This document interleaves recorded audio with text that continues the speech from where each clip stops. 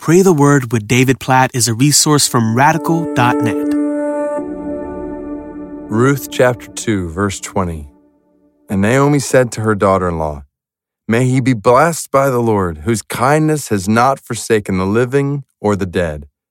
Naomi also said to her, "The man is a close relative of ours, one of our redeemers." I wish I had time to go in depth into this whole story here in the book of Ruth and what all of this means, but the key word at the end of that particular verse is redeemer. It's a picture of how God had provided for his people in the situation of someone like Naomi and Ruth. So Naomi's husband has died, her sons have died. She has no one to provide for her family.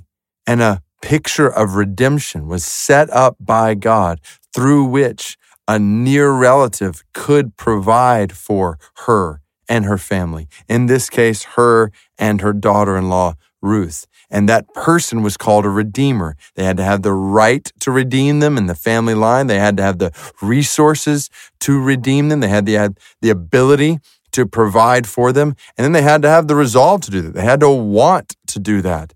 And when those things came together, then redemption could happen. And someone like Naomi and her daughter-in-law, Ruth, could be provided for. And the whole picture here in Ruth chapter 2 is Boaz is a redeemer. He's a potential redeemer at this point. He's someone who could provide for Naomi and Ruth if he chose to.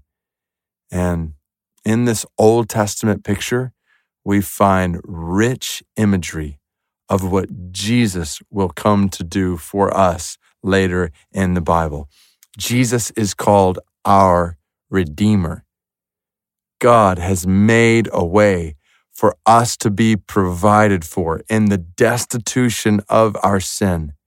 God has made a way for someone who is near to us, like us, human in every way without sin. He has the right to redeem us, has the resources. He lived the life none of us could live, a life of perfect obedience to God with no sin in him. He has the ability to pay the price, the redemption price for us, to pay the price for our forgiveness of sin, for us to be brought into the family of God. He has the right, the resources, and the resolve. Jesus went to the cross to pay the redemption price for you and for me, to pay the penalty for your sin and my sin so that we could be saved from our sin and brought into the family of God in a picture of redemption. And not just you or me, but when we get to Revelation chapter 5, we find out that Jesus has done this. He has died to purchase, to ransom, to redeem men and women from every tribe, every tongue, every nation in the world. The central message of the Bible is that Jesus is our Redeemer. He has made a way for sinners to be saved from sin, brought in the family of God, to enjoy him forever. This is good news for you. It's good news for me, and it's good news for the world. So we pray, Jesus, thank you. Your blood has washed away our sin.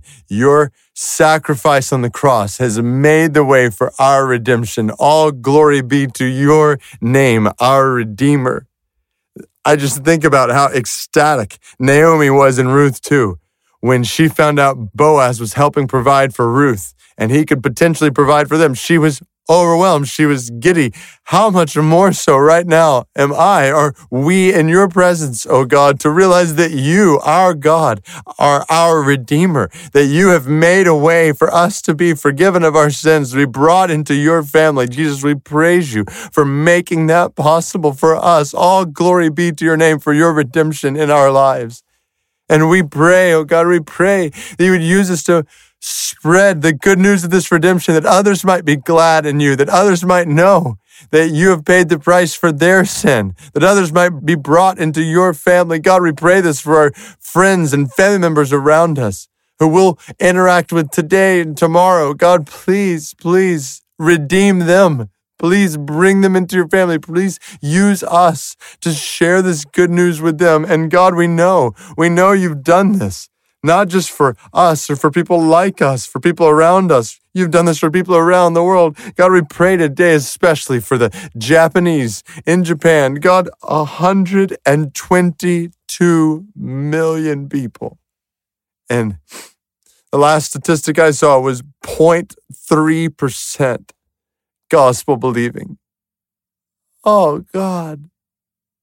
Just a few 100,000 believers out of 122 million. God, please change that. God, we pray for the spread of your redemption in Japan. I think about a Japanese brother I was talking with just last night who was telling me how encouraged he was by churches and pastors he was recently around in Japan and by how the gospel is spreading through them. Oh God, may it be so. Please, we pray, bless pastors and churches in Japan right now. And God, please, cause their number to multiply for the spread of your redemption in Japan. God, we pray for that. We pray that you would continue to send out laborers from those churches, from other churches around the world for the spread of your redemption in Japan. For your redemption to be made known there, for your redemption to be made known around us so that many more people, so that every tribe, tongue, and nation, oh God, might be glad in you as Redeemer. We pray this. In Jesus' name, amen.